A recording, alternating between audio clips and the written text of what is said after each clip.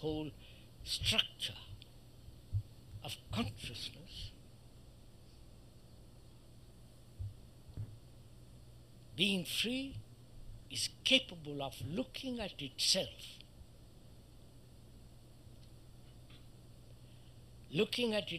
without any distortion, as you see in a clear mirror your face. The mirror reflects exactly what your face is. There is no distortion unless the mirror is distorted. So in that way, the mind includes the brain and all the nervous organisms, the whole totality which is the mind, is now free, absolutely without any distorting movement, movement, movement. Hi, and welcome back again to the Open Eyes See More podcast.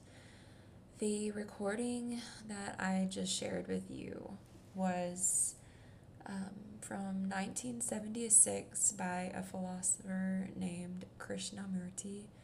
Jidai Krishnamurti, I believe was his first name.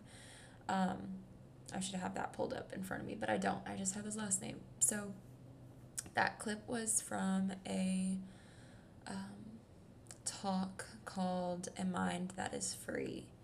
And I happened upon this before really diving into what today's topic was going to be about, because I was looking up this concept of being a mirror to other people. And it's just something that I'm super familiar with because it's what my life has basically been.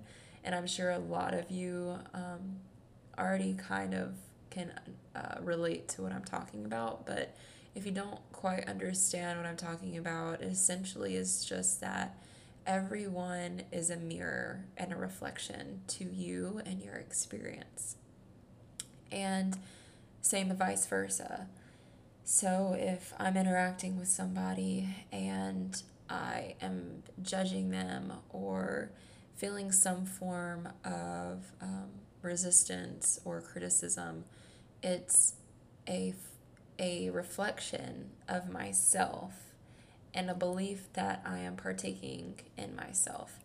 So Krishnamurti believed that you essentially are in a position to step back and play almost in a observer role.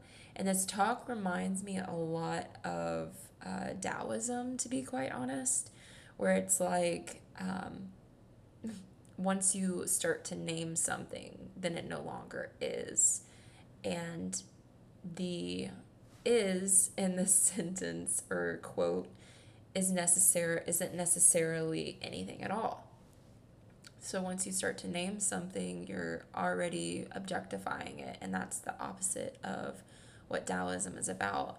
But I wanted to read, and that is such an interesting concept that I can't speak a whole lot on, but I highly recommend you Google searching, doing your own homework, not necessarily Google searching, but doing your own homework, getting books on Taoism and Krishnamurti if you are interested in hearing more about it. But I wanted to speak a little bit more about on a quote that I read before I found this video, because I already had an idea that I kind of wanted to rebrand the podcast.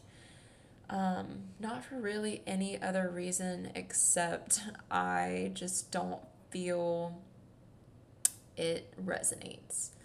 Not necessarily that I don't feel attachment to it in any way, because I think it's a beautiful expression of who I am in different versions of myself, but at this time it doesn't feel necessarily resonant to what I want to represent. And I just so happened to start thinking about this mirror concept because I was just sitting here with an open heart listening, and if anything were to come through, and I just kept hearing this mirror concept come through. And I really didn't uh, think about it in the way of like, oh, I've got to find a video and figure out what what I'm hearing right now. It just so happened that in this 15-minute video that I just happened upon with Krishnamurti, he mentions exactly what I was thinking. Clear mind. Clear mirror, excuse me. And I really was like, whoa, I just hit something here, because not only was I thinking about this mirror concept, but I was also getting this hit that maybe rebranding my podcast to the Clear Mirror podcast might be something to consider. And I still am not sure, because I want to fully understand before I commit, but it already feels really resonant because of said reasons before I just got into that. So this quote, again, I want to bring up.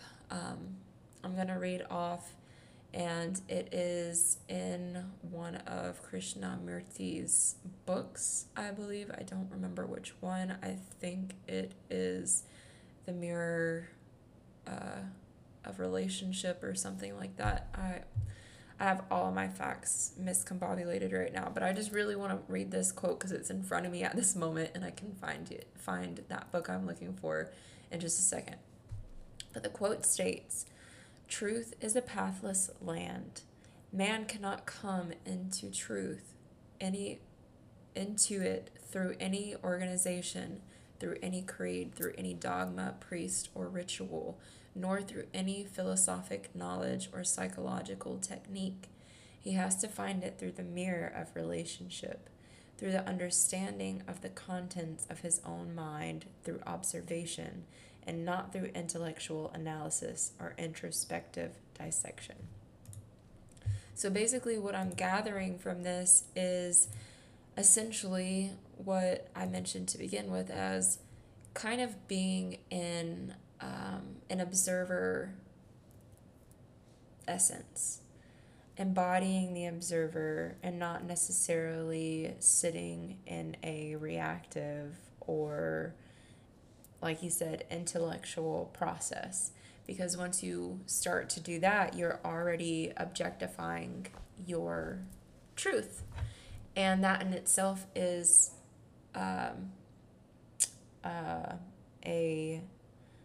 is not correct.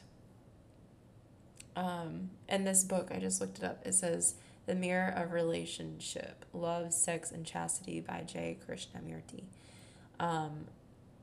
I just really feel connected to this right now because I personally have had so many encounters with different relationships of what has been a projection from my own mind. And we're supposed to get out of our own way. And a lot of us struggle with being in control and wanting to have control. And that's a form that this takes. Ultimately, being in our own head, because we do this on so many small but also grand scales each and every day, unconsciously, I should say, rather, because it's just been something that we're so used to doing. Having a conversation with a friend and having this perception of thinking that they're believing something that doesn't necessarily have truth behind it or substance behind it, or there's no real backing to what you are feeling or thinking or processing. You're just thinking it because it's a fear within yourself, or this doubt or projection or judgment within yourself. And ultimately that can make or break relationships. And that being in the context of you maybe not communicating these things with other people. So let's just say you're having a conversation with a friend and you're thinking one thing, thinking that they are in the same mindset that you are, but you're both not, and this is happening on both parties. So you can already see that there's a bunch of friction starting to happen. Um, in it of itself is a juxtaposition, because you have a thought about yourself that you're wanting to project into the relationship. And then they have a thought about themselves that they're wanting to project into the relationship. Yet both of you have a thought of each other. And that may be a subconscious projection onto the other person. Yet there is a mirror between you both reflecting it back to one another. So you're only really fighting with yourself. And herein lies the real contradiction within your mind, because you are perceiving a thought that is only a reflection of the truth that you have built for yourself. But what Krishnamurti is saying is within this mirrored reality, honestly, we are facing ourselves. We are each other. We are projections of a single collective consciousness. So if we can remove our own projections of self and listen to the other without that mirror in between, then we can come to it almost like I'm getting this image of like true telepathy, true understanding and clarity, because we're taking out essentially this formed middleman perception.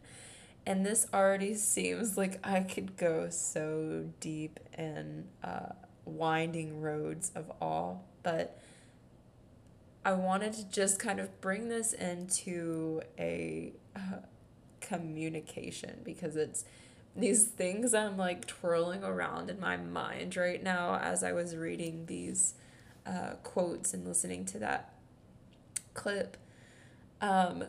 So I'd love to hear your thoughts on maybe what we think about this and how we can get out of our own way on a daily basis and really bring it back to a unity consciousness. Because I believe, I'm not pressuring anybody else's beliefs to change, but maybe putting into perception, because I'm always also open to hearing different beliefs of what other people have thoughts of, and meeting that mirror person and maybe dismantling it with each other. But to say that I believe we are a unity consciousness, and we're trying to get back to unity consciousness. So the more we can practice getting out of our own way, the better, because we are creating that reality for ourselves. We are creating a reality that is of perception, projection, judgment, fear, and so on and so forth. So, as wild and winding again as this could be, I wanted to pull a card from my Psychic Heart Tarot deck. And in this deck, I really relate to it as being the heart center of our collective consciousness. I asked with an intuitive heart of receiving the messages that we need for the collective at this time, and the card that I pulled was the card of flow. And those of you who are watching on YouTube, I have a picture of it here. And in the normal tarot deck, this actually represents the Wheel of Fortune. Collectively, I have been gathering from just this week, second week of October already. Whew, almost the end of the year, right? is that the collective has definitely been moving through this ultra feminine, heart centered experience where we have been dedicated to our healing, but it's now that we've been bound to a boundless sense of healing that is just so profound. And this card really reminds me of being in that flow and cycle, well, cyclical nature rather, of the healing process, because we're always healing. We're never not healing. It's part of that death and rebirth cycle, because versions of ourselves, old versions of ourselves, try to make themselves present. And here's that mirror that we're referencing again. They're making themselves present in order for us to grow as a collective consciousness, heal through past traumas. Trauma has been a major, major head of topic this year. When is it not, actually, rather? But now that it's the ending of the year, this season, moving into, for a lot of us in the northern hemisphere, winter. So when winter comes, we're seeing a lot of things starting to die off.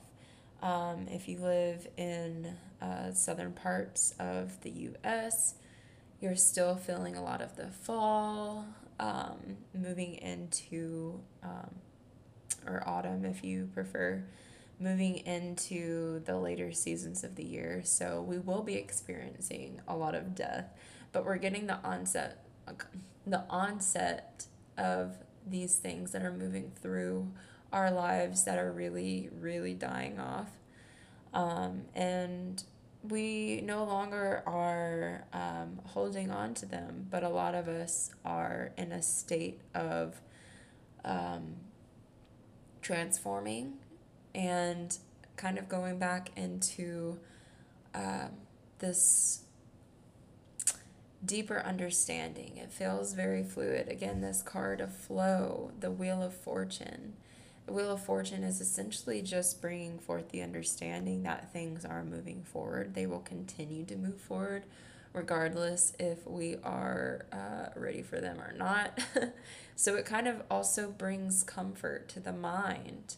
We're not stuck in a place of feeling like we have to overthink or we have to overprocess, because one day from the next is going to change. It's never going to be the same.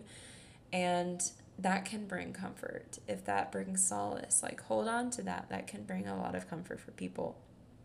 I know that it definitely does for me at times.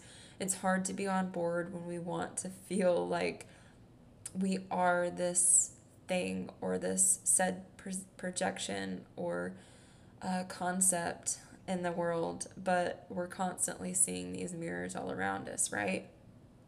The water, if we look at this flow card, he's standing in water. He feels that reflection. He feels that projection of self, but he sees it there, and it's physically able to be seen. So a lot of times we can get that misconstrued because we can't physically see it. We're just feeling it so intrinsically.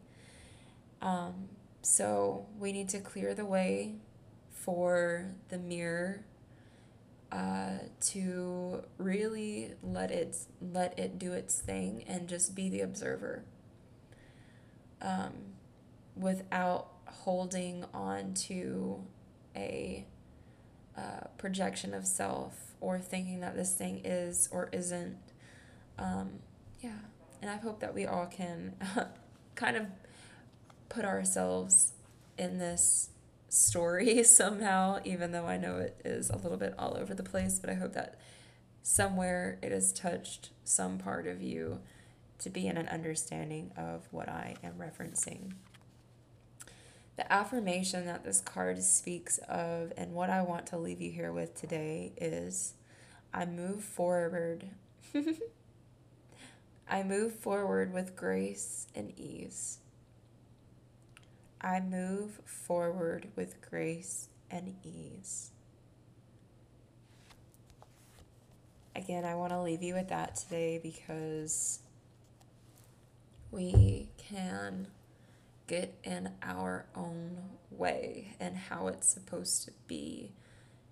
Giving control, having so much control that we completely dismantle the um, the ease and grace of the universe and how it is all around us in flow. We just need to get back into flow. So I hope that that touches you in some sort of way. And yeah, I want to leave you all with that today. And namaste.